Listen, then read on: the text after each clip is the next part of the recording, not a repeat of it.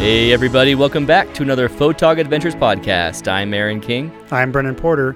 With families and day jobs, we know it's hard to find time to get out there with your camera. So Brendan and I joined together and made the commitment to go out consistently and build up our landscape and astrophotography portfolios. We live in Utah and are lucky to have so many beautiful landscapes all around us. Not only do we have 5 national parks right here in Utah, but we are only a day or less drive away from 30 other national parks. So we created photogadventures.com, this podcast, and our YouTube channel to chronicle our adventures. Come along with us to amazing places and learn from our mistakes and our successes. We hope that you will get out there too and have a photog adventure of your own. It's episode 56. Hey everybody. Hey. And we're joined by Brendan this time. Welcome back, man. I'm back.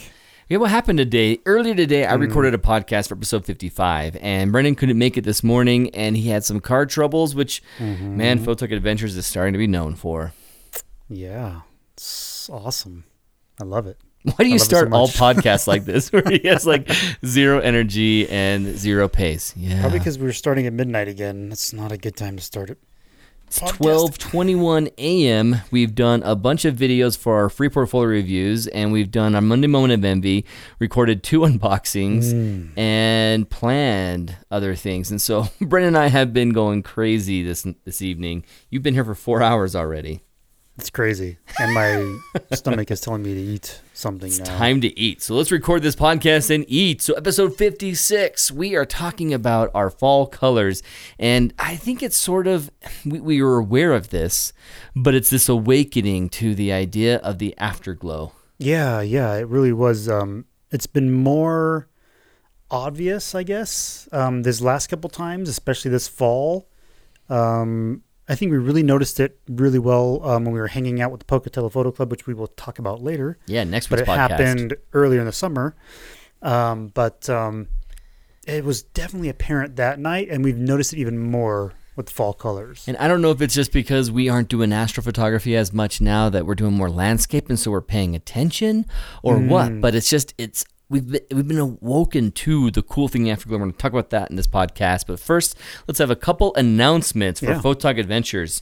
Many of you have taken advantage of our Black Friday through Cyber Monday deals. Thank you so much for supporting Photog Adventures and doing that. That's great. Yeah. Those of you who missed out, that's okay. We still have the opportunity to buy those things that were on there. You'll just have to pay the full price over at our photogadventures.com/store. It's a shop that we have features on there, and they're coming soon with some processing videos, ebooks, and other things and cool stuff that we'll constantly be filling that up with. And patrons, you guys out there, you're going to get access to these things for free, like the processing videos and other stuff. And so, for the $5 and up tier, right? Exactly. Yeah. $5 and up tier, you'll have access to these things for free. So we're going to try and make it more beneficial to be a patron and also give you current patrons awesome stuff. Thank you so much for being a part of it. Yes, seriously. So let's talk about James Kelly. Yeah, James Kelly. We have mentioned him before. You guys know about him. I've had a chance to be on the podcast. Brendan's still pending to be on his podcast, and he's just an awesome guy. If you guys don't know him yet, he is a listener who's found us. I don't even know how he originally found us, but he's come across our content months and months. I think it's like a year ago. Yeah, he's been one of the early guys. Very beginning, following us. Yeah, can't remember when he began because it was pretty much the very beginning. Yeah. He loves our YouTube channel and our content in the podcast, and he's been an awesome supporter through Patreon since day one. Yeah. And this guy has been, he is out there doing his wedding photography in Faroe Islands, doing regular landscape photography all the time, and he hit us up a couple weeks ago with a proposition that we could not say no to. Right. And so, tell me more. Tell me more. This is back to our being an infomercial from last podcast. I need to know. So James Kelly will technically join us as a member of Photog Adventures. I say technically only because we are planning to have dozens of people like James Kelly, and it's not consistent necessarily as much as James Kelly will be, and people will join us in the future. When we get our Patreon to a point where we have that 9,000 mark, we have an extra 3,000 that we want to dedicate entirely to YouTubers, people who all over the world film a YouTube Photog Adventure. They send it to us, we QA it, check it, vet it for everything, for quality, and then if it's in good shape, we ask them to brand it Photog Adventures, and it's good to go. We put it on the channel, and we pay them immediately $200. which is awesome. Oh yeah, that's the plan, and we're very excited for that. And so right now we're not making $200 a video, far from it. No, and not with even close. $3,000, no, not even close. With $3,000 budget, we can hit up 15 people a month. And so 15 people, that means we've got half a month's worth of videos that'll be on Photog Adventures from all over the world, and we'll be giving them $200 each so that they can do this and keep going and hopefully pay for better equipment and just have fun in their photography. Just support them and appreciate them sending a video of theirs and putting it on Photog Adventure branding and being under their name. So for instance, James Kelly's the first one of that, and we welcome him to Photog Adventures. Love your work, James. Thanks so much. In the future, we're hoping even maybe in a week or two, he'll have his first video of James Kelly. It'll be Photog Adventures UK with James Kelly. Nice. I can't wait to feature the first video. He's done one that he didn't like. He felt like because the audio fell apart on him that it wouldn't work out. But man, it was right up there with a quality Photog Adventure. Cool. Things went wrong. He talked about it. He went through the whole issue. He's an awesome guy. And for a guy who's right there in Scotland and can go to Faroe Islands easily, he was an easy yes to say, okay, you're willing to do this right now before we're ready for this, and we'll work out this deal and this deal. Let's do it, man. We were so excited awesome to guy, have him. easy to work with. We're excited to have him on the team. Yeah. So when you think about the Photog Adventures team, now that makes us a group of 6 admins. Let me go through the list. Dan, Rob, Brent, Josh, Daryl, Dean. That's all 6. I did it. Yeah. And I didn't even Good job. hesitate too much. Yeah, awesome. And Dean, I won't even bring up what I brought up today in the live webinar because I forgive you, man. You didn't take away I already said it, 4 years of my life. He said today that I'm never going to let him forget that, and I guess I've just done it again. But no, I love Dean. Dean's one of the guys who's been supporting us from the very beginning as well. Yeah. And so you guys, you're admins, you're part of Photog Adventures, and now we add James Kelly to the group, and so we owe him a hat in 7 months. Yes, we Feel a will little get twinge those of hats guilt. done. Dang it. There's so much crazy stuff going on. It's just nuts. I got to get... I hear you. I want to get some shirts out to you guys, too. So I've got some work to do. I'll get them done, guys. You Promise. will. I promise Christmas I will be a great present for you guys and James Kelly. We're excited. So, James Kelly, you are awesome for offering. You are awesome for supporting and being a patron all these many months. And we're excited to have you on the team. This is going to be a blast. I can't wait till we can pay you thousands of dollars a month for being a part of it because you are going to bring such a cool element to Photog Adventures that we could never do. True. Yeah. And until we actually go out there, we won't even have that opportunity. So maybe next year we can do that. It'll be fun. Hoping in the spring. Hoping for it. Yeah. So welcome, James Kelly. Thanks so much. And booyah. We'll be back. And those of you who haven't heard the announcement recently, I'm no longer editing the podcast. We're just doing quick 20-minute segments. So let's finish out this 20-minute segment talking about our fall colors and the awakening. And let's start with our fall colors experience out in North Carolina because that was our first experience of fall colors this season. Yeah, it was even before we did our own here locally. Yeah, so in fact, the week before. One of the things that really stuck out to me was in the morning when we went there for the sunrise, met those crazy guys.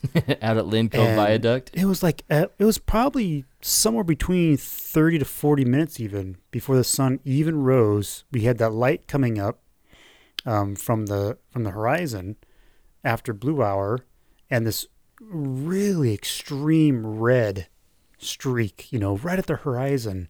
It was so red. It's like blood red, like bright. It's crazy because I couldn't even see it. The way that we were precariously perched on those rocks, I couldn't shift my weight enough to turn fully around and see what you were looking at over my shoulder. Because it was a little bit behind us in a way. Very. Yeah. And I was looking at them just like, wow, that is like the same level of red that we saw in the summer out in Bryce Canyon at the sunset. Yeah. And we were higher up at that time too. And we can kind of look over and even the horizon at Bryce Canyon was actually higher too. So the elevation was different. So there was mountains blocking the actual horizon. And so I think when you say Bryce Canyon, are you thinking of Canyon Overlook in Zion? No, the Lucy Canyon. Oh, out there at Lucy Canyon. It was that night when the sun set. It got super concentrated red after the sun had already set. Right, some of the afterglow there, and so this was very similar, but it seemed more distant, and it seemed way more on the horizon because we were much higher up at the Linco Viaduct on that rock. On the Blue Ridge Parkway. We could really see the horizon, like really clear, and that bright red happening. It was very interesting. Oh, yeah. I couldn't see it fully, but I know that whole horizon looking out on the coast, I don't know if it's a combination of moisture, humidity, atmosphere from the coastline and the Atlantic Ocean. Yeah, maybe. It changed everything. We have sunrises here in Utah that seem to be far, let's just say the color is far different and far muted compared to the color of our sunsets. And I think it's temperature that does that. I'm guessing. Yeah, maybe. And when I think about that sunrise over there, it seemed like a sunset on the beach. And so maybe that's what it is the ocean and reverse side. It just has the water. As the sun comes over that horizon, it brings with it what amazing color. Yeah, maybe. And I think we might need to try it by going to someplace like Guardsman Pass where we can get really high and actually see the horizon and the sunrise. But even when I think about the time that I did go for sunrise, I don't remember that kind of color though. It's more of a pink, right, or a yellow. It's true. It was much softer. Because I went with a few years ago. I went with some friends and we watched, and we were there way before the sun rose. And as it came up, I did not get that level of intensity that we did. And so the fall color specifically out at Lynn Cove, when you look at the tree leaves, I want to bring up, I mentioned it before, and I want to bring up and emphasize it. I had a ton of green leaves everywhere, and then some smattering of yellow leaves and changing leaves. I thought, okay, this will work out all right. But then when the sunlight was above the horizon and that glow, initial glow, you have a picture where it shows at like 5:28, 5:29, 5:30, 5:31, 5:32, 5:33. I was taking all these different images of this exact same composition, and I go from a green image with orange highlights to a completely glowing orange straight out of camera. Amazing shot. It wasn't like golden hour, it was like lava hour. It was just lava hour began. It was really insane. It turned green leaves orange and the entire terrain orange, and you had direct light hitting the Lynn Cove Viaduct, and so the cement fixture, the features there and the foundation, all getting a nice color. It was amazing. It was all complete color cast, and it's something I'd normally correct in my processing, but in this one, I did correct it a little bit just because it was so intense. I wanted to bring some of it back. It would look fake. Yeah, it really would have. And so the fall colors there, I couldn't believe how amazing it was with green leaves. Imagine what it was like for those people 2 weeks later who went out there and saw it in the peak season. On a normal year, we would have been there on peak season. So it was kind of like, felt like let down. But that morning pretty much made up for it. Which is pretty awesome. Should we talk about that Pocatello Photo Club night or save that for the podcast next week? Because that fall colors, we have so many other things to talk about, but that fall, that afterglow, we're hitting on it, and so it's so perfect. I know. I think we're just going to have to, maybe some foreshadowing on that one. So okay, let's you guys have some more of that to look forward to when we talk about that. Is that next podcast? Next podcast. Oh, this isn't the next podcast. So. Next week. We'll hit on that subject again. You guys aren't going to hopefully get tired of that. Yeah. So we leave North Carolina. You guys have already heard in the previous podcast. And we come home and we're exhausted. We're beat. We slept terribly in an airplane. We're hating how we're looking at the trees on the hill and we're thinking, oh my gosh, they're still red. And there's a lot more of it than before we left. And we kind of hated that realization. Like, I'm so tired, dude. I don't want to go hiking tonight. Yeah. And we did that very night. No, I take that back. It was the next day. Yeah, we actually did hopefully get some good sleep. I think I did. That's right. My wife was out of town too, and I came back and relieved our babysitter. And then the next day, my wife was coming back, and I was like, you know what? I left the babysitter there. I had her come back and watch the kids because Brendan and I are going to go out. She's like, you've been gone for a week, and you're going out again? Yeah, Photog Adventures now is less about going out once or twice a month and kind of more about getting back from a Photog Adventure for at least 1 week every month because it seems like we're gone all the time now. Well, and that's been great to be able to travel this year. Yeah, it has versus the first years we just did locally. So And all that gas and car rental cost, you guys have been helping us on Patreon. So thank you so much. Oh, yeah. It's been extremely helpful. I mean, yeah. Yeah. Brendan and I have not really made a cent from doing what we're doing with Patreon. Patreon isn't helping us live off of this. No, it has made yet. it so our wives don't want to punch us in the face every time we bring it up. Yeah, because we're just draining our checking account. Yeah. With, more trip hundreds funds. and hundreds of dollars in the hole. So thank you guys so much on Patreon. Had to bring that up again. So we took off, and fall colors, if you guys have followed our YouTube channel, you've seen our fall colors video from last year, and probably by now seen our version, 2017, where we went out again. And last year was amazing. This year is astonishing, better than amazing. Yeah, I don't know. It was better than amazing. I mean, last year was great to get there, to explore it, to check it out, to find the rock. Oh, yeah. All those cool things about being there the first time, and then being familiar with it, getting there faster. Kind of. Sort of. Because brutal. We'll talk about that in a second. Yeah, that may be in the section 2 in this next segment coming up. But having the experience of getting there and knowing the spot, though, knowing our composition, and then being so excited when we first hit the trail and seeing so many leaves that were still on the trees and just blowing up on us. We thought, I'm sitting right here in our studio, and we have Brendan's shot from 2016 behind us, and you can see how there's red trees everywhere, all throughout the composition. Yeah. But on the trail coming up, it didn't really seem like we were walking through a wonderland of color like it did in 2017. No. I think you guys maybe experienced it in your areas too, because when we were out in Oregon, Portland had more color later in the season, and they said, this is not normal. We don't normally have any yellow still going like they had in these trees.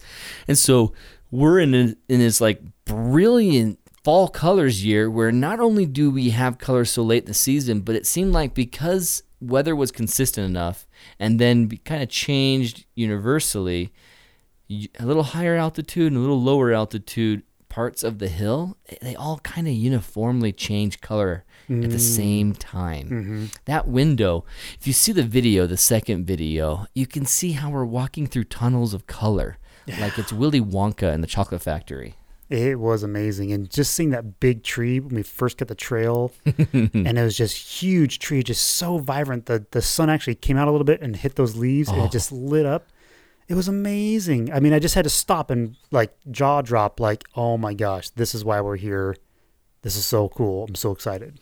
And this year immediately smacked me in the face with landscape photography for fall colors is crazy hard to predict. You have no clue. There's websites out there that give you this slider that goes through the weeks and shows how as the time changes through the season and elevation is, it shows this wind. It kind of gives you a topographical map of this color scale that shows in this color frame, in this little range of color, you're getting the peak season, and you can see that peak season color on the very tips of mountains and work its way down into the valleys as you go through the slider, the time slider.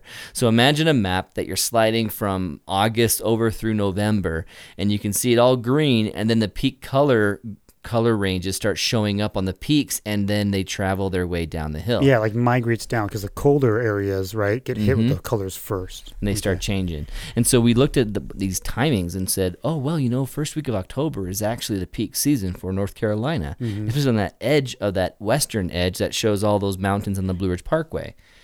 That wasn't true when we were there in the beginning of October. It was much later. Such an off year, yeah. And so it's such a challenge to time a trip to do fall colors. We're fortunate that we have some cool areas right around home that we can just drive up in at a moment's notice. But the plan next year for Blue Ridge Parkway, I don't know how. Well, it's going to cost us a lot more too, because if we call Roger or Jordan and say, hey, what do you think? They say, oh, next week, well, then we buy plane tickets. Right. We're going to get charged a ton more. Not only that, but car rentals will go way up because the Blue Ridge Parkway have millions of visitors during that actual peak. Right. It's crazy insane because the population out there on the East Coast is such that it's mind-boggling, and they can all drive in 4 hours and be there. They don't have to worry about flying across the country like we do. Which a lot of people do still.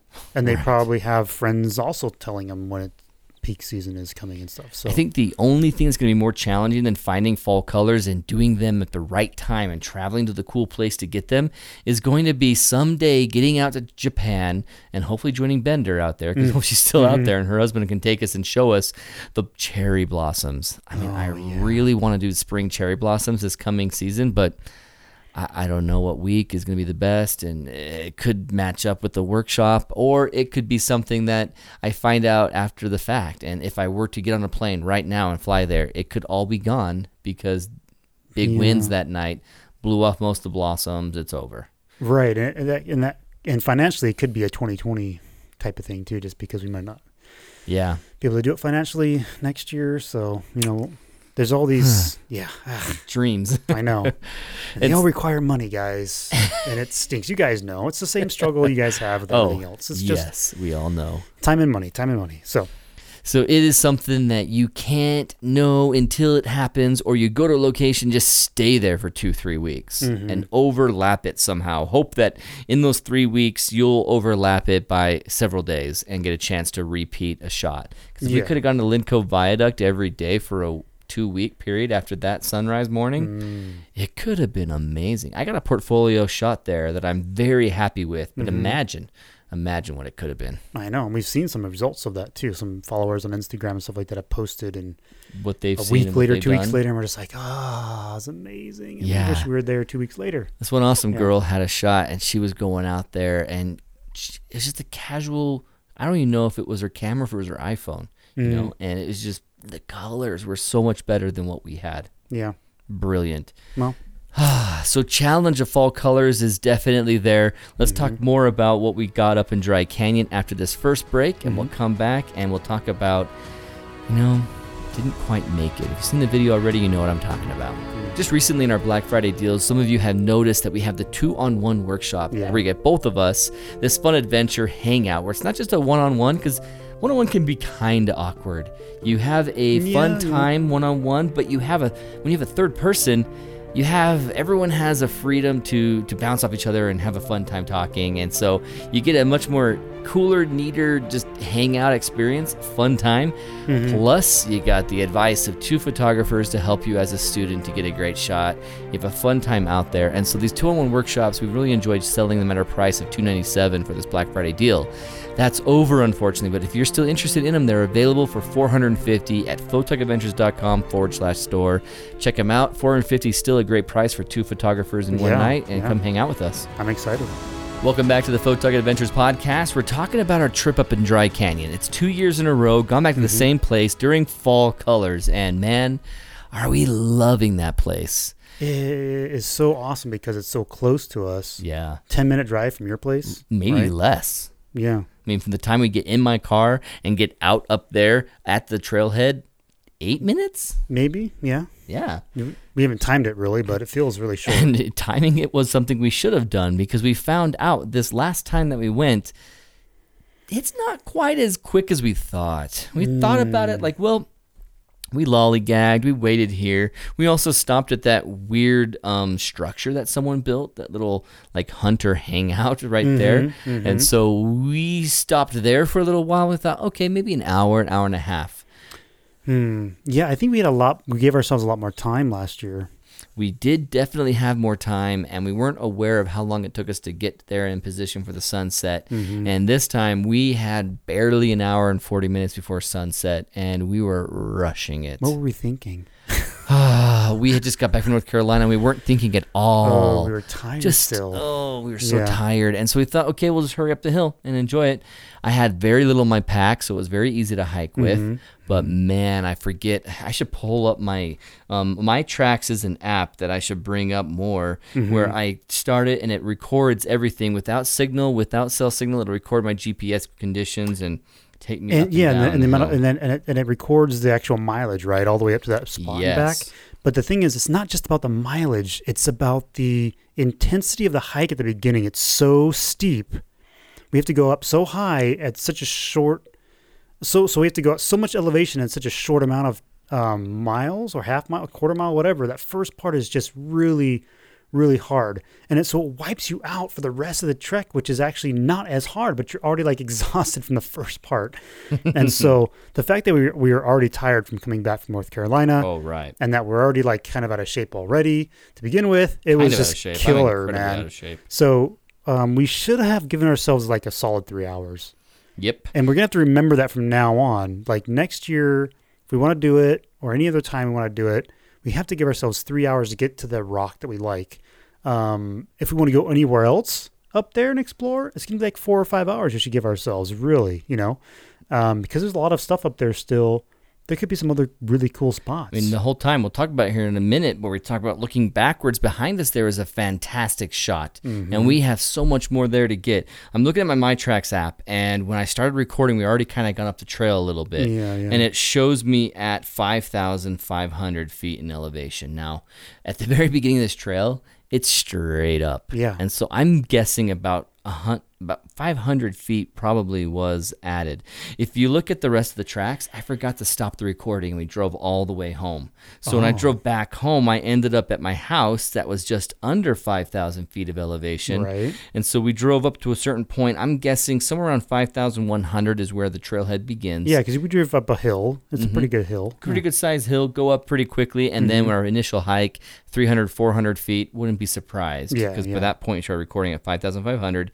And get this, in that time, we went all the way up to 7,000 feet. Oh my gosh. We had a 2019, let's see. almost 2,000. Almost nearly. 2,000 feet uphill change. And so we went to, this isn't 7,000, 6,766. Okay, So we maybe went like up 1,500. 12,043 feet. 1,243 feet. Okay. So an extra 1,000 incline in that short 1 hour and 40-minute hike.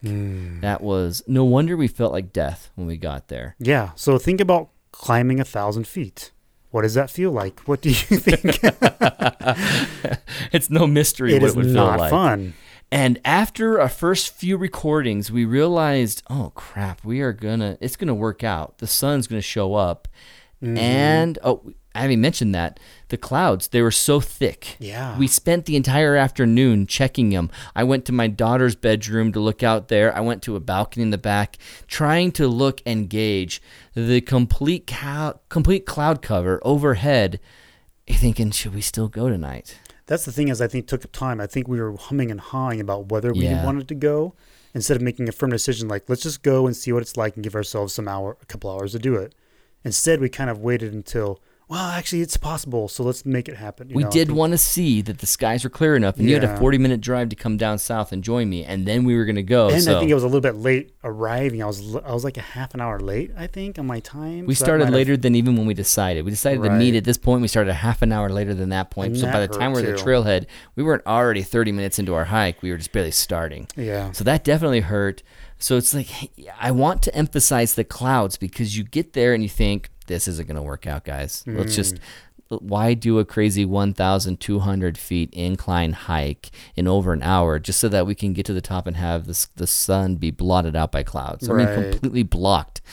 But perseverance should be, along with Afterglow, the theme of this podcast because we decided to do it anyway. We saw a glimmer of hope, and that glimmer of hope was completely accurate. Yeah, because halfway through the trail, we saw breaking and the sun was shining in certain parts. And It was we amazing. saw it breaking up and getting those pockets of sunlight. And we're just like, oh. It's one of those perfect scenarios where you have tons of clouds to play with in your sunset and a gap for the sunlight to hit. And we're talking Utah Gap. A Utah Gap means that there's a valley that we're in and we're going and dealing with the mountain range between us and the sunset horizon. Right. So that sunset's even earlier for us than the actual sunset. Yes. And so we're dodging, the sun is dodging behind a mountain long before it's actually sunset. And so, I mean, to have it have a gap that the clouds aren't blocking and the mountains aren't blocking is huge. Now, one of the benefits, though, I just thought of, and we've seen time and time again, I mean, I mentioned, it's not afterglow, I'm going to say it's pre-glow. So because the sun dips behind this mountain range, we have a lot of these lower hanging clouds that are hanging right above the mountain will be lit up almost as bright as the sun, getting direct sunlight hitting those clouds, and those clouds act as a direct light source as well. We've seen it in our own pictures. They become a glowing cotton ball that then radiates light out in the valley. And we've seen it time and time again, and it's because of that. It's because it ducks behind the mountain, and because the sun isn't actually set yet behind those mountains, it's still directly lighting the clouds that are above the mountain and creating a really powerful light source still. Kind of like a diffuser, right? Yeah. It's hitting like this a light scrim. box. It's becoming a light box in the sky. That is an interesting point, because then we get this diffuse light going everywhere. And it's very soft on the mountain. And even though it's diffuse, it's still very directional because it's coming from just that one point. Yeah. And so it's not like giving a dome of light, which is making everything boring. You're still getting some contrast from it still, too. Gosh, I hadn't even thought about that as being an extra bonus. It kind of is in this area. I hated the fact that the mountain range that I love is also a culprit of knocking out either a sunrise or a sunset or both because of how high they are. Right. But this is actually a benefit. It is. And we noticed that in a lot of our shots too, that and we can use that to our advantage if we're aware of that and kind of, semi-plan for that, because it's not going to happen every time. No. But you can at least, in the really back of your mind, in the back of your mind, you can at least have that as a possibility and then work with it. The area, if you guys don't know where we live, in Salt Lake Valley and Utah Valley. Brendan's in Salt Lake Valley. I'm in Utah Valley. And there's this section of Rocky Mountains that are very, very tall. And they completely block the sunrise. Completely. It's an hour later that we start seeing direct sunlight. Yeah. Over on the west, we have shallower, lower mountain ranges that are just still pretty high. High enough to block a lot, but not the giant Timpanogos Peak that everyone hikes just to prove that they're manly enough, Yeah. And so this area that we're going to, we're hiking up the taller mountain range at the lower foothills to look out over a Utah lake and the sunset going over the lower, practically we call them foothills, but many states would call them giant mountains because they don't even have mountains that big. Not in Phoenix, no. Oh, no. I mean, the Lost Dutchman State Park, still shorter than those. Looking at the picture right here, that's probably as high as the Lost Dutchman. Maybe higher. Definitely higher, you think? South Mountain? Yeah, probably. So this area, when you're hiking up it and you're starting to see that it's working, we're thinking, man, we got to get through the colors. We can't play around and film anymore. We got to get up the hill. And I was feeling intensely worried that I was going to miss it. Oh, yeah. This isn't going to happen again. We might not have the clouds like this again. The day before when we were exhausted, blue skies. All the way through sunset. And then even the day after, I think it was predicted to be a clear sky. And so our chance for a dynamic sky was this night. Yeah. And we did not want to waste it. So I am thinking, I wish I had 15 more bleeping minutes so that I can get up that hill. And so we're pushing it. We're pushing ourselves, and we're going up and resting just because I might die if I don't rest just a little. Okay, go. And at one point, I have this Mindshift Horizon bag, and it has that waist pouch that comes out like a fanny pack. And so as I'm hiking it, we get to some groves where it's flatter, and we can kind of go much faster on the flat terrain and make up for all the slowness on the high inclines. So I'm starting to almost run at this point. At one point, we even did run as far as we could go, and it felt like miles. And it was, probably like 30 feet. yards. And so we went out and ran, and then we got back to walking. And when I went back to walking, I wanted to save time somewhere. So I pulled out my fanny pack Mindshift bag, and I've got I got my camera and my Tamron lens, and I'm starting to fit them to the camera and get it all set up and ready to go so that when I'm there, all I'm doing is plopping it onto my tripod. I can't reach my tripod in my Mindshift bag, which is unfortunate because it's really convenient how I can get everything, but it's on that side in a weird awkward position where the buckle is. I always have to ask you to help me get that part out. Your arm just doesn't quite turn the way it needs to get. I wish there was a way for me to attach my tripod to my bag around the fanny pack so that I can reach down, unhook it, and take it out when I am doing my fanny pack rotation. That'd be awesome, Mindshift. If you're listening to this, Mindshift, let us know because we'd like to support you more and talk about this bag and get some benefits changed. It'd be great if I could get to my tripod as well. So I'm starting to hustle through a grove of trees and put together this camera and try my best not to, put my big thumbprint on the sensor or mess up my lens because I'm trying to shave off as much time as possible. And we're looking at your map. Another thing we should have done, another thing that we should have done before we left from down below was identify the rock on one of our phones. We didn't identify our rock. It's very obvious when you're there. It's very obvious from the freeway. But the best route there is not. No. And we found a new route on our way back from it last time that we were going to try to save time. But then because of that, we weren't really sure where the turnoff was.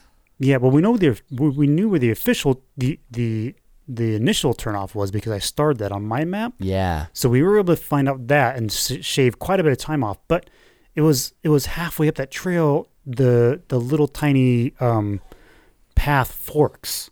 Yeah, and forks off. At that point, we got confused, and I think we took a longer way that way, and so. And if you look at my tracks, we can see, where is the actual map? Okay, let me say done on this. Okay, now I'm looking at the map. So check this out, man. So we went all the way up. We turned around the front of the hill. Yeah. And then this is where we turned off. We go up the hill a little bit, and I'm looking around going, I think we go back out this way. I'm thinking the rock is just right out there. I was wrong. And we're looking at Brendan's map in a satellite. He has some sort of brown object among a bunch of green trees. And But it wasn't quite it. I'm like, that's it. And I shouldn't have been so decisive on it. It's just we've got 8 minutes, you know? And I'm thinking, I don't want to miss it debating on it. I just want to go. Decision, go and run. And you can see us hike out over to this point. And this is the point where I am. We thought it was. And now we're at, let's see, this is 375 feet. So much further away. So where I end up taking my sunset shot as the sun's going behind the mountain is still, what do you think that is, 500 feet? Oh, at least. Oh, it's more. It's more than 500 feet. Look at that legend. So if we put this up next to each other, as the crow flies, that's probably 1,000 feet away. Yeah, and it was a struggle for me. I found a little deer track on the other side of this practically cliff. I mean, the only thing holding this dirt on the side of this mountain was like the roots of these scrub oak, which are also almost impossible to go through because they're grabbing you every single inch you walk through them. So I found a little bit of a deer trail with a little bit of clearing, and I just beelined. I booked it as far as That's where you went, because all of a sudden you disappear around the corner. Yeah. I have no idea where you are. Yeah, and I could have died. I mean, literally, I slipped. Crossed my mind. And had to grab on a couple scrub oaks sometimes to help me stay on this trail. Then I lost the trail, and then I had to find it again, and it was nuts. And I just booked it as fast as I could, totally exhausted. I made it to the rock, just barely in time. How much time was left? You say you just barely made it. Was the sun above the mountains? I had maybe 5 minutes of time with the sun above the mountain. Direct sunlight? Yeah. Oh. Maybe 5 minutes. And so I was so flustered and so... I didn't even get my same composition because I went further over. That's another life-risking proposition. If you get even further over to the other rock. Yeah.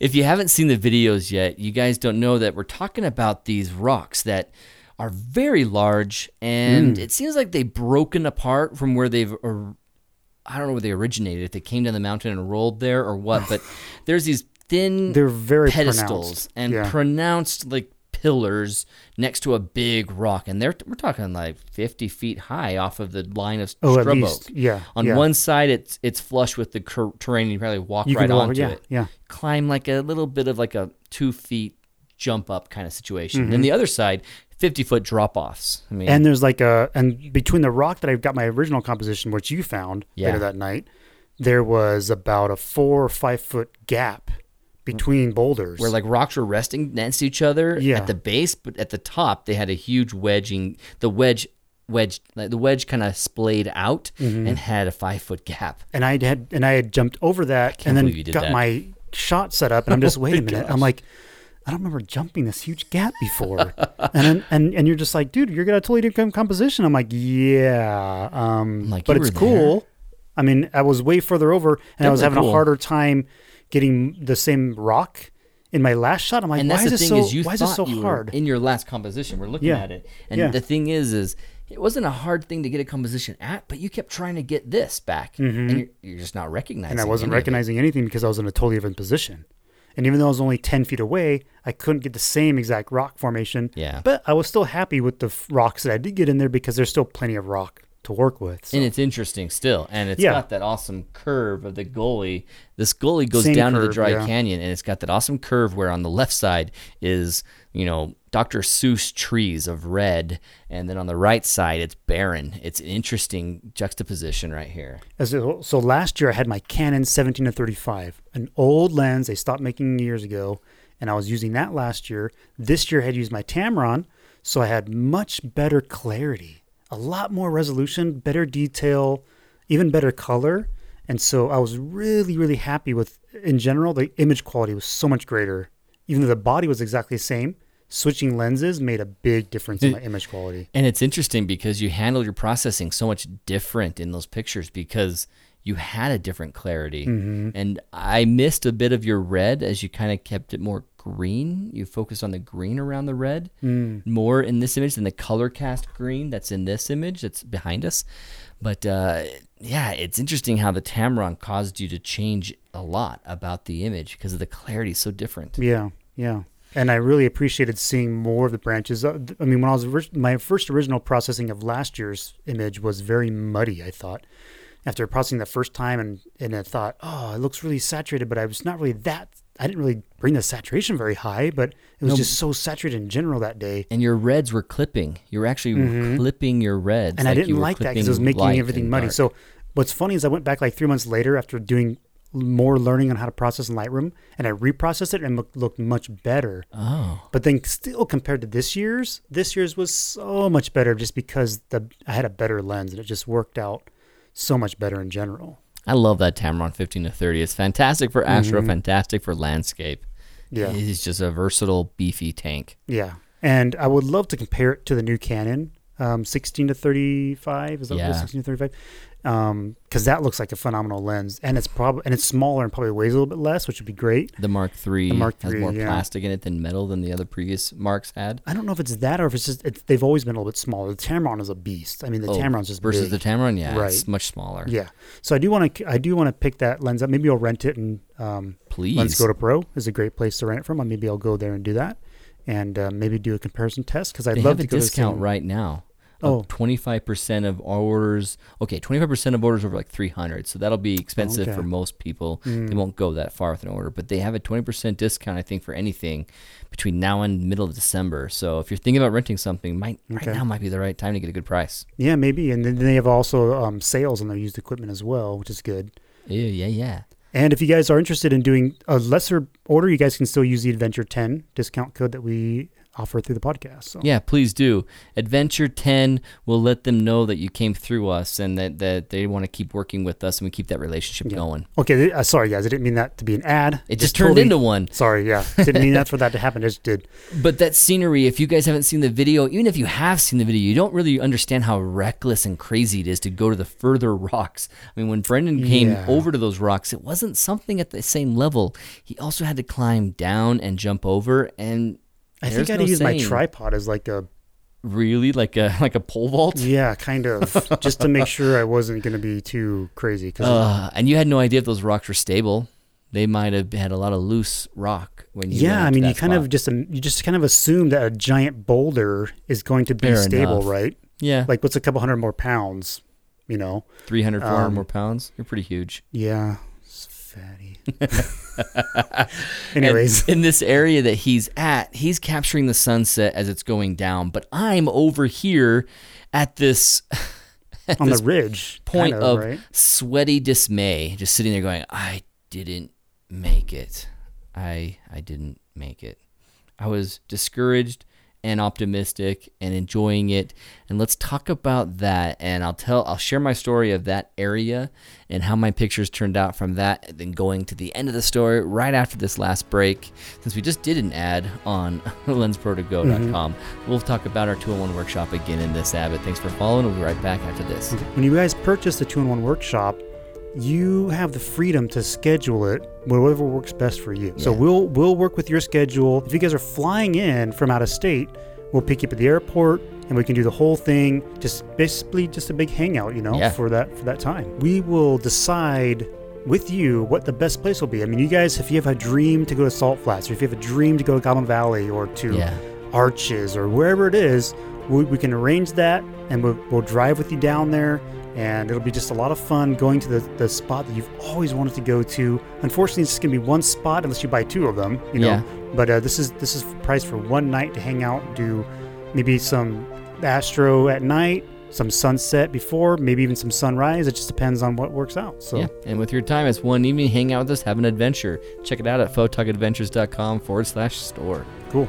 Welcome back to the Photog Adventures podcast. We are in segment 3 of the podcast, where we have the rest of our stories if we have anything left, and we go into listener adventure, tip of the week, and gear time. So let's finish up the story, because at Dry Canyon, I was sweating. I was crazy. When we went out from that spot and thought, okay, it's through the scrub oak, we were forced to, that scrub oak, you already described it as being nuts. It's like the scene in Little Mermaid when all those little guys are grabbing at your ankles and pulling on your wrist, trying to keep from going into Ursula's cavern so that you don't accidentally go in and make some deal that's going to end your life forever. This scrub oak was trying to prevent us from going any further. It's like, don't go out here. Oh, yeah. This is our nuts. terrain. And it makes you wonder how many people actually venture out there as other photographers, because I don't think I've come across any other images from that location, and maybe it's just crazy enough that people don't try it because it's just nuts. You know, I have a scar on my thigh from being stabbed. from a branch, right? Remember that branch at the very end heading yeah. out? And I stepped forward in the dark, and I couldn't see that it had one sharp branch pointing towards me. I just basically stepped with full weight, into a dagger. Hey. And it went through my pants, my canvas pants, and poked a hole in my leg. Just enough to bleed a little bit. Yeah. But even today, it has a nice little scar there. And what is it? Warrior scar. November? It's photography warrior scar. That's where I Yeah. fought a scrub oak, and I guess I lost. Technically, it's still there. Well, you're both still here, so yeah. Yeah, it's a Let's call tie. it tie. I had a draw. It was an awesome football game where we got a draw. And, so I'm still in Syria. But anyway, this situation out at this spot, once we had gotten through all that scrub oak, I knew I had committed. And if this was the wrong rock, I wasn't going to make it by sunset. I didn't have the energy left over. I didn't want to miss the moment, and thinking, if I go any further up here, who knows how much longer it'll take. Yeah. I don't want to risk it. Brendan, I'm glad that he was willing, because then he disappeared around that ridge. I thought, okay, Godspeed, man. I hope you live and make it, because if you do, this video is saved. Even if I end up over here in this random spot, we're talking, it's just a sloping hill. There was nothing in my foreground. I tried to bring in some trees, and so the only thing I could do at this point was take a panorama, and I loved it. Yeah, it's a great shot. I turn over to my far right, and I'm seeing Timpanogos, the face of it. That is behind Little Baldy Peak and Big Baldy Peak, and you're seeing just these dynamic leftover storm clouds. It's snowing up there, Right. and it's open over the valley. And so that whole panorama goes across that.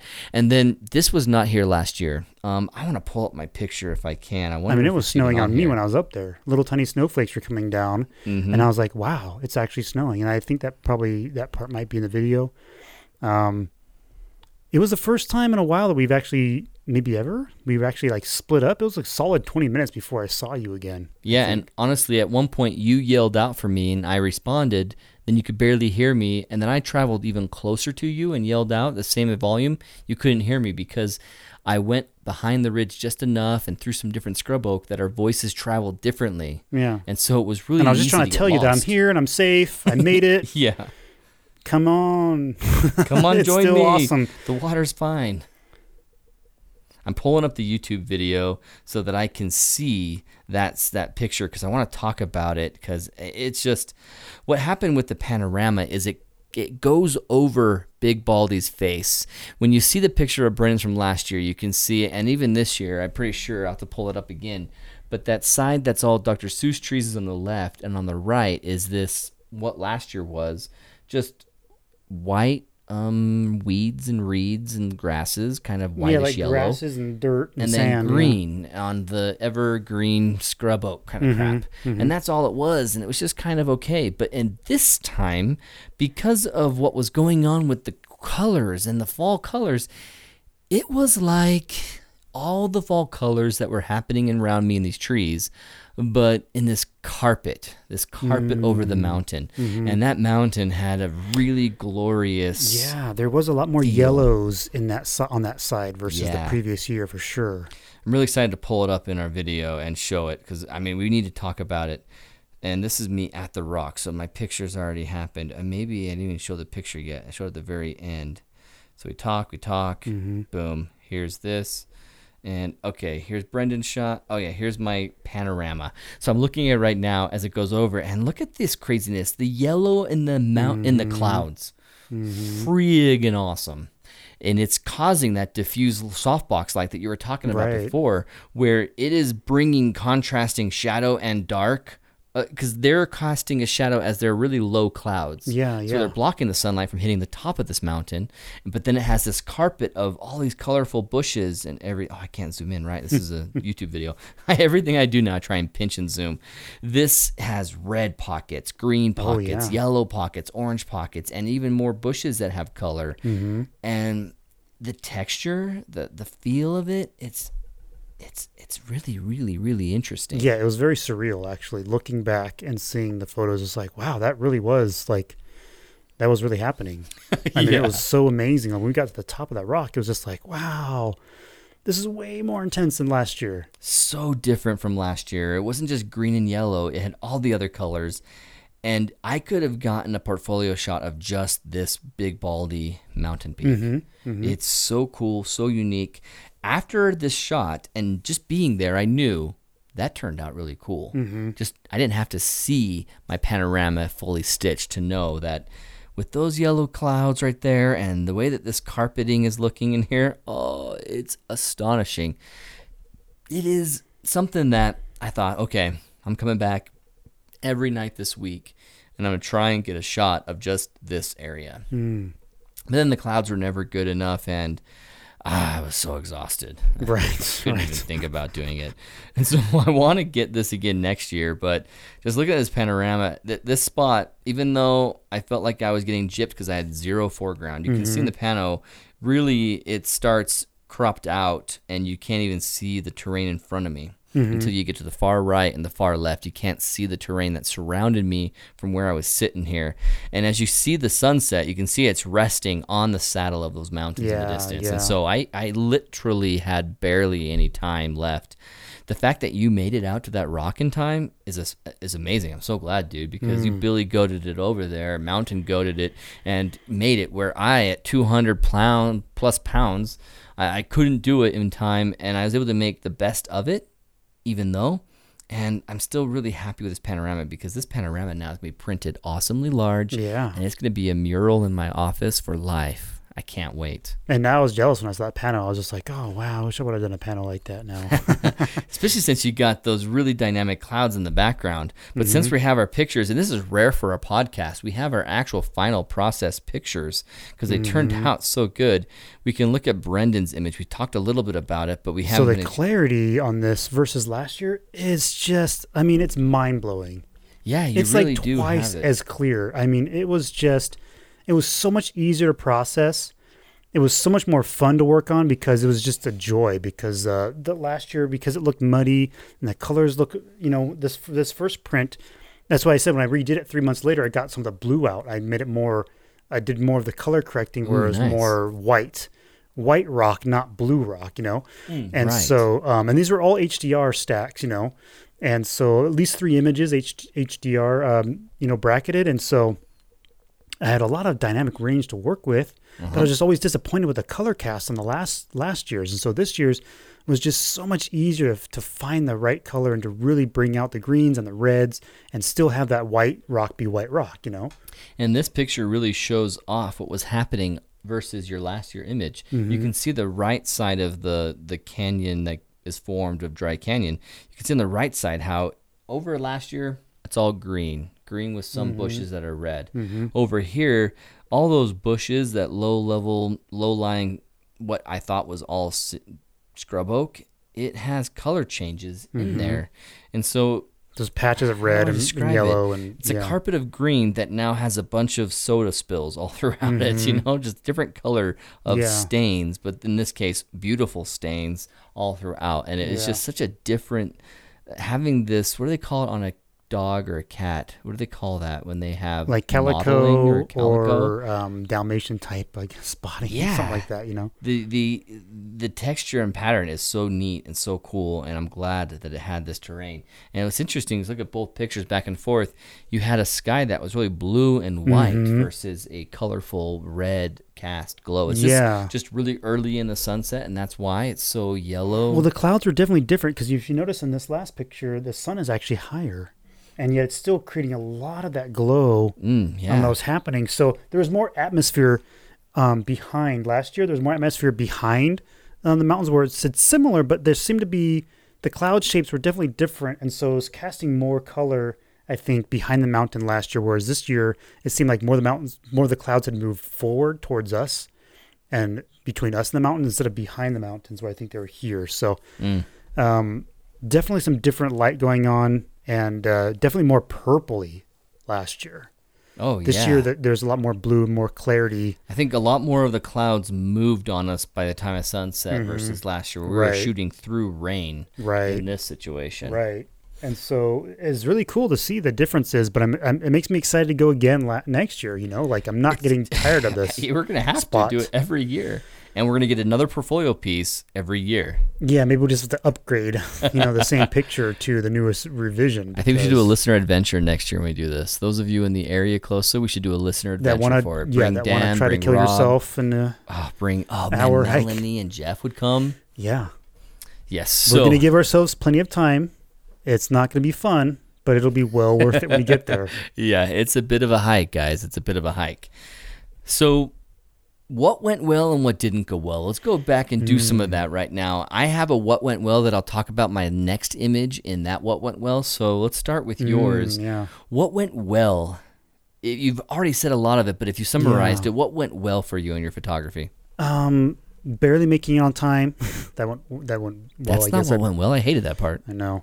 What went really well was the fact that I was able to get to a similar location but different. It was interesting for me instead of doing exactly the same shot over. You could have composed the exact same image and maybe I wouldn't have been as excited about it. I would have been excited that it had more clarity, definitely better clarity, definitely better image quality, definitely better even light, and I think my processing was better. That went really well. But I really am liking the fact that I also didn't have the exact same composition, that I did have something different. And so I kind of like that as You could have gone here and taken the exact same shot, and then now you have to choose. It's a binary choice, this one or this one. Here, you have two different images that are just similar. Instead of having to, keep one, because now obviously clouds are different. Identical. Atmosphere is a little bit different, and even the colors and the That's true. And the colors in the bushes are different. But yeah, everything else could have been the same. What didn't go well? Time as usual, we but in your photography, what didn't go well? The photography itself, I don't know. Not sure. I really think about it while I go over mine. I'm really happy in general, but maybe you have something that can give me some insight. Oh, well, insight into what didn't go well for your photography?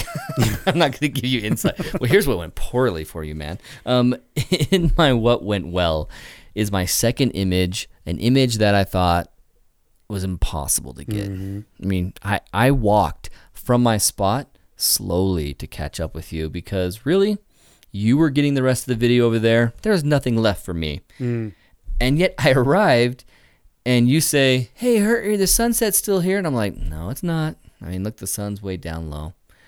And this is where the afterglow lesson came, and it smacked me in the face. Last week we were in Oregon, or 2 weeks, I guess, ago now. Michael Shainblum, he called it, if there's a cloud burn, he called it a cloud burn. He's like, I wonder if we'll have a cloud burn. I'm like, that's a good way of phrasing it. Because when the cloud burn happens, you've got this light that's coming up over the horizon. And if you have high enough clouds that aren't getting any color during the sunset, there's a chance that they're going to get nailed by that horizon light as the sun is dipping below the horizon and now angling. And it's going to give such a different color than you've had all sunset. You look at the image before, we had the very yellow, orangey sunset, and now that afterglow has a lot more reds and pinks in it. And that blue color behind the pinks is very interesting. It looks like a 1980s blue magenta shirt. I have this image of my parents doing some fun run where they all wearing the same shirts, and in the 80s they have these light blue colored shirts with this gradient red across like a runner silhouette. And I can picture that in this. It's like a New York Life something. I can't remember exactly what, but that's the sky. And I came thinking, I'm not gonna put my camera out again, it's over. But Brendan, standing on the rock, I decided I'll come out and do a video with you. And as we're there, we're looking and thinking, I should at least try. Yeah. I should at least try. Perseverance. Once again, perseverance. Pull your camera out and take a shot and see what you like about it. And it's turned out to be my favorite image of that whole trip. I know. And I was actually packing up my camera like, yeah, I got it. Nothing I made else it. here. I made it. I got it. And then you're out there taking pictures. So I'm like, wait a minute. I'm like, dang it. He's going to get an awesome shot now that I missed the opportunity for. I can't believe it, too. I mean, I wasn't a genius. I was just trying something. And because I never made it to the rock, I felt like I had to take a picture there. If I had already been there and already stopped, I would have been like you and packed up. But we learned a huge lesson in landscape photography. You don't give up until blue hour, guys. Right. You don't take your camera down till blue hour. After blue hour, yeah, sure. Unless you're waiting for the Milky Way, you can pack up and go. Because there is this time when the afterglow happens between sunset and blue hour that depending on the height of your sky, of your clouds, they can start going nuts. And what's interesting about this shot at this time, if you notice, there was still tons of cloud in our view. Yeah. When I took my shot, 20 minutes later, it had cleared up. So half your sky is clear. Yeah. Whereas in 20 minutes before that, it wasn't. Over our heads, it was really cloudy. And one incredible benefit of this that went really well that I couldn't plan for, that I just got lucky, is that there was a big section of clouds high enough in the sky to receive this red light that then filtered that light down on me. It reflected it and filtered it all around, and it was lighting my foreground. When you look at this image in the video, you can see the night sky lights in the city down below. Which is because it's so dark that it needs lights, and yet it was lighting up my foreground. I can see the rock. There's definition. I mean, I didn't bring up the shadows too much. I still have good vision on the terrain. It's got the color cast of the pink and the salmon because of this timing, and so nothing's very green. It's not green at all. But oh my gosh, I love this shot. Yeah. I originally had 3 compositions that I was going to bring together to get all the dynamic range. I only ended up using 2 because I didn't have to bring my shadows up all that much. Yeah. And so I didn't have to do that much composition. But there is a composite right here on this horizon where I brought in this nice pink sky that doesn't blow out the cloud. And then I brought in my little extra exposure on the foreground. So there's 2 different exposures here where I composited them together. I didn't move my tripod, I didn't do any of that. It's not like I faked a sky. It's just that I used a 2-minute, actually it was like 10 seconds later, because I captured the shot and then I changed my settings for a bracket and captured the foreground shot, right? Okay, yeah. And the foreground's more visible here. And you said it, with the lights in the city, it takes what was a busy distraction, and you look at your image here, it's just a busy, colorful distraction that now has this uniform twinkle. Yeah. All similar color of lights. The main road passageways have longer streaks of light, and it really helps take what was a boring segment of a terrain and make it interesting. Yeah. Elia Locardi talks about this a lot, and you wait till blue hour for all the city lights to turn on. Yeah. It's a cool image. It's already a great sunset, but man, you wait for those city lights in the people's rooms and apartments and over there at the Cinque Terre, and you've got like all these really cool old ancient houses and their lights turning on. That is the money shot right there. Compositing in those lights being lit in the foreground buildings that weren't turned on during the sunset but are now turned on, and then that brought together, it's amazing. Yeah. Elia Locardi is a huge inspiration for sticking around for blue hour, and yet I wasn't really obeying it. I wasn't listening to that advice. And so that went incredibly well. So very excited. I'd say what didn't go well for me in my photography was that I have noise that I wish I would have stacked to get rid of. Oh. If I could have stacked my foreground and thought about, I didn't think my foreground was going to turn out. And then when I saw my back of my LCD screen, it was just glowing orange and it looked like daylight. I was like, I got it. I'm good. Then I went back to my desk and I saw how really dim it actually was and how a lot of the shapes and colors were blending together with noise. And if I had taken a few more exposures or just stacked them and brought them together, I think I could have cleaned up that scene just a little bit more.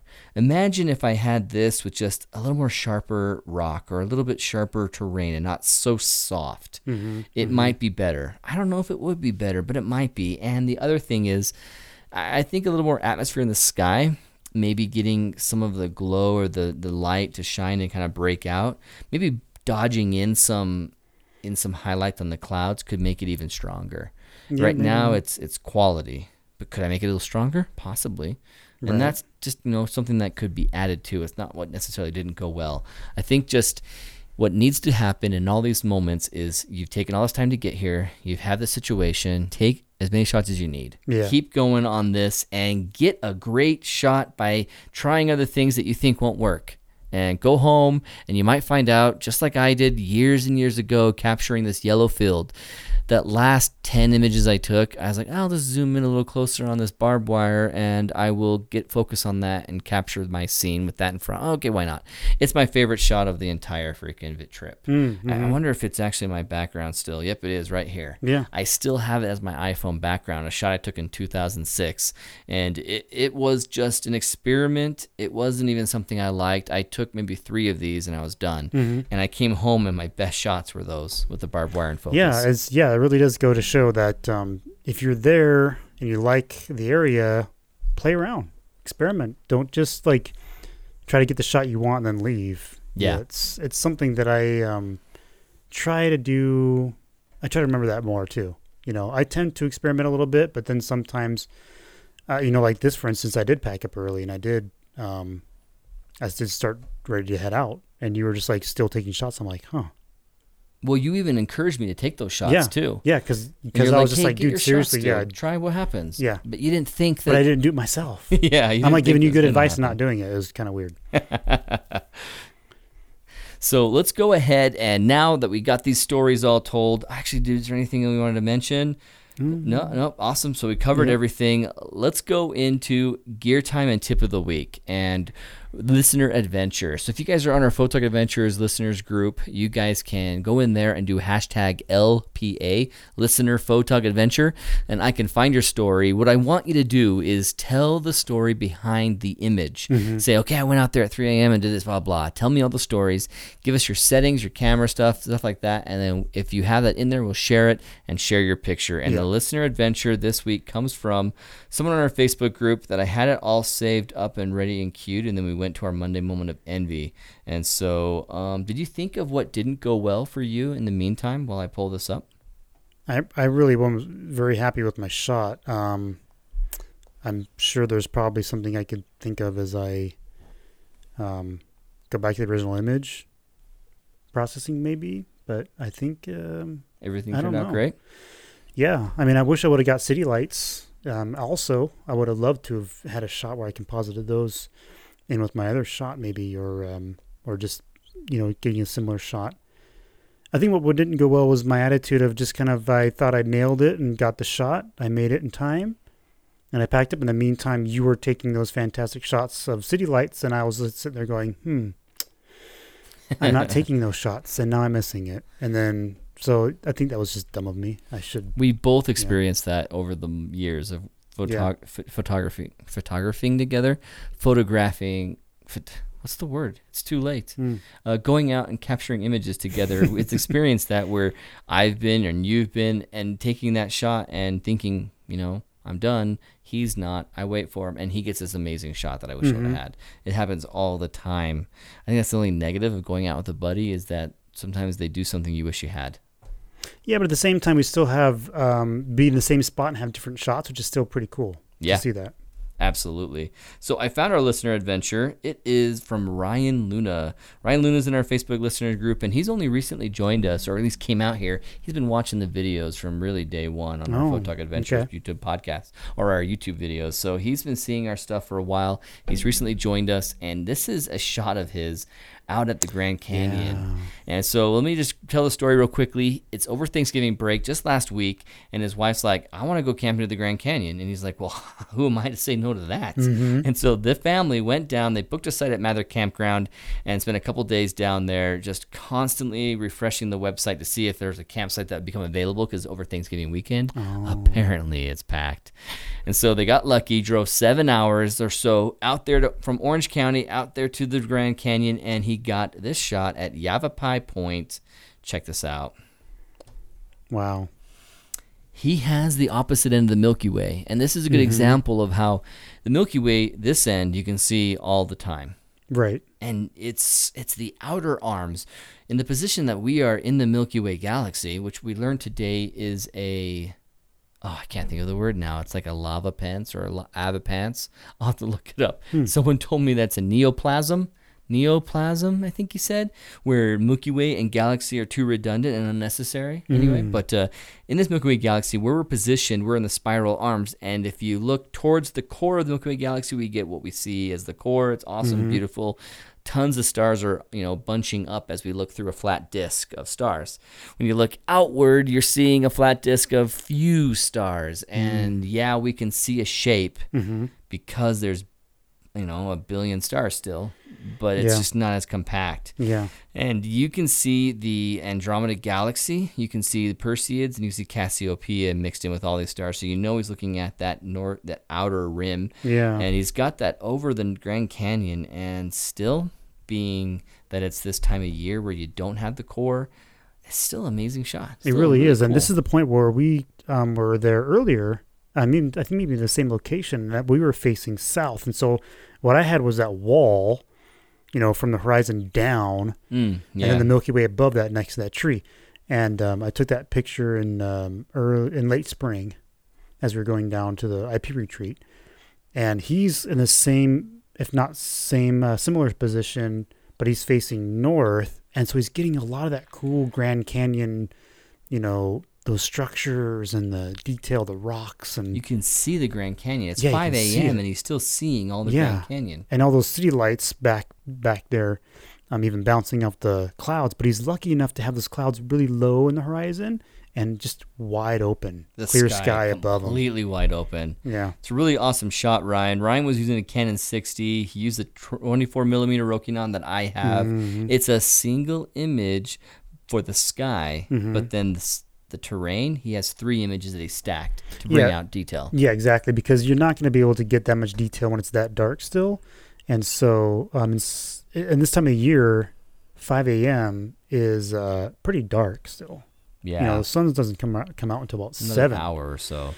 2 hours, yeah. Yeah, and so great idea to get 3 shots of that bottom part, because you're going to need that to get the detail, to get the light shining through and stack them up and get that detail is really awesome. And it's really neat that he's out there for Thanksgiving break with his family. He's at the Grand Canyon, and he's not missing his chance to take advantage of it. Ryan didn't waste any time, and he was out there at 3 p.m.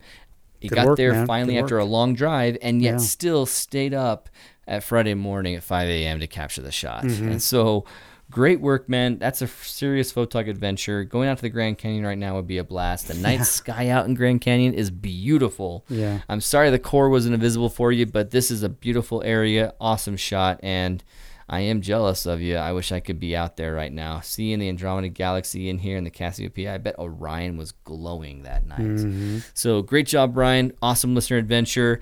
Let's go to gear time and end this podcast. Okay. So today for gear time, I'm going to talk about outerwear. When we were hiking up the canyon there for fall colors, it was pretty cold. I mean, it was snowing on us. Up in the hills above us. Yeah. And at the very end, it snowed a little bit on us. Yeah, and so the initial part of the hike is so steep that you just don't want anything. I mean, you could take your shirt off practically because it was so exhausting. But that sweat will turn into cold very quickly when you stop and then start taking pictures. And so one of the things I was grateful for was good outerwear. I mean, I had on just regular jeans, I think, and I wish I had on maybe snow pants or maybe even packed. You almost came in shorts, remember? That would have been bad. Oh, yeah. I wish I had packed my snow pants and my I've got thinner snow pants. I got fluffier snow Oh, pants. you know what? I'm remembering it wrong. You almost put your snow pants on to hike in, Yeah. and you would have hated that. Right. That Too would be hot. horrible. And so I think I just left them at your house or something. No, in the car. I think you left in the Left car. them in the car, yeah. But I was glad I brought my windbreaker and had a fleece on between because the windbreaker was awesome. It wasn't really windy, but you never know. If it gets windy and you only have a fleece, you'll start freezing really fast. So windbreakers are way easy. You can crunch them up and pack them. They're really light, and you're so glad that you had them if you need them. Mm-hmm. If you don't have them, then you're going to be hating life, Absolutely got to emphasize that point too, because I just barely picked up a good one. When you needed to replace your boots that you soaked in North Carolina, we were at Dick's Sporting Goods, and I had a chance to pick up a nice clearance sale for a windbreaker that's waterproof and has breathability, and was able to go over my fleece and bring that into an insulating layer and not just my So outer much layer. better. And when it started snowing on us, and I wasn't wanting to be fully covered, but because they were there, it would slick against the scrub oak. It was nice insulating and keeping me warm and blocking the snow on the water. And it's so light. The windbreaker is so tiny. Bunch it up, put it in the bag. Doesn't bring that much weight to my bag Right. at all. And yet it's going to provide 20-degree weather warmth when I need it. Right, exactly. So layers, we've already discussed that in previous podcasts, is great, but don't forget about your outer layer. It's so important sometimes. And even to have it packed, something like windbreaker and even windbreaker pants, that you can crunch up light. Would have used them last. Man, you will just be so glad you have them. So we have a couple brands that we use. They're not exactly the same, but they're similar in the materials. And so just look for something that has that breathability, something that's going to have that water resistance, and that's labeled windbreaker, because then it'll really block that from flying right through you like a fleece would. I mean, a fleece is going to wick your sweat, and then that wind's going to blow right through and chill you off so fast that you're going to be freezing. And so you need to have that protective layer. So, and when you're out there for Milky Way and doing photography, even just for sunset, you're going to stay out pretty late, and then you have the whole hike back. And the hike back is usually easier and requires less energy, so you will be cooling down the whole time. So Don't get sick on your way out of a photog adventure. No. Man. And not just a hat either, but a beanie is something you can really pack up. We've done that now, haven't we? We've had our hats going up and beanies coming back. Because I think I wore the beanie coming up and it was soaked. I mean, it was just wet. But I was glad I still had it because even though it was wet, I put it on and it kept my head warm and kept it from freezing even though it was cold, even though it was wet. So it's still a good thing to have. So. Absolutely. Awesome. And Gear Time specific gear, we don't have anything to recommend other than the general stuff. So no links for this time for you to check them out. But as winter is coming and here, really, for most of us, not us right now, but I think it's going to happen this week. This soon, very soon. You guys are going to need it, and you're going to want to get out there still. So pay attention to outerwear. Yeah. The tip of the week has been given throughout this podcast. It's perseverance. And among that perseverance on sunset photography, do not leave until blue hour.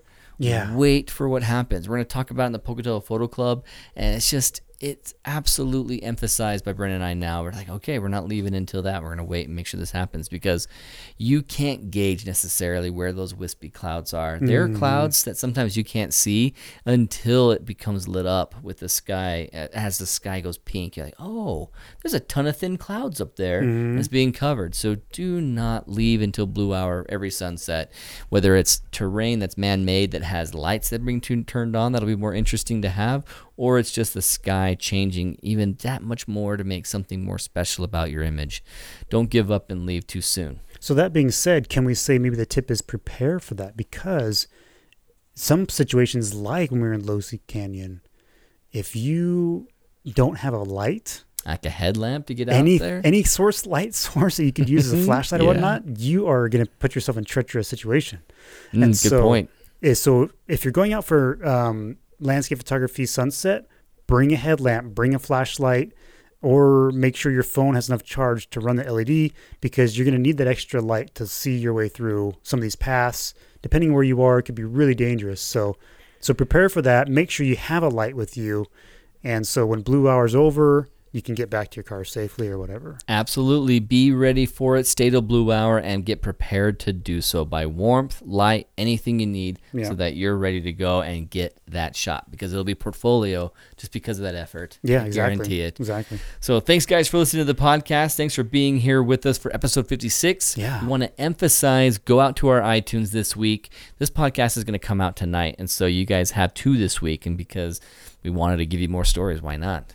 Yeah. We're still playing catch up anyway. So go out to our iTunes and give us a review on there, and we're going to check all the reviews that come through. And anyone that comes through between now and Monday, we're going to look at your 2, 5, 7, 10, and of you, I'll randomize and reward one of you with a free Carson Lumi Loop. I'll send it to you. I'll pay the shipping to get it out there to you. We want to give you guys a special reward. If you help us out, give us some more reviews. Google and Stitcher is another place you can do a review, but we really are going to focus on iTunes right now because it's the best way to help us. Let's just keep it all in one place. It's the biggest audience, I think, is iTunes. So it really is. Yeah. And so if you're gonna give us a review, even if you don't listen to us on iTunes, please go to iTunes, give us a review there. It'll help us out the most and help the channel so that we can be right up there with Jordan Yance and Nick Page on landscape photography topics. And just so you know, we're only accepting 5-star reviews. Yeah, please. No, give us an honest review. We love hearing it and seeing it. We've seen all of them and just really appreciate you guys. Hope you guys have a good week. Thanks, guys, and we'll catch you later. See ya.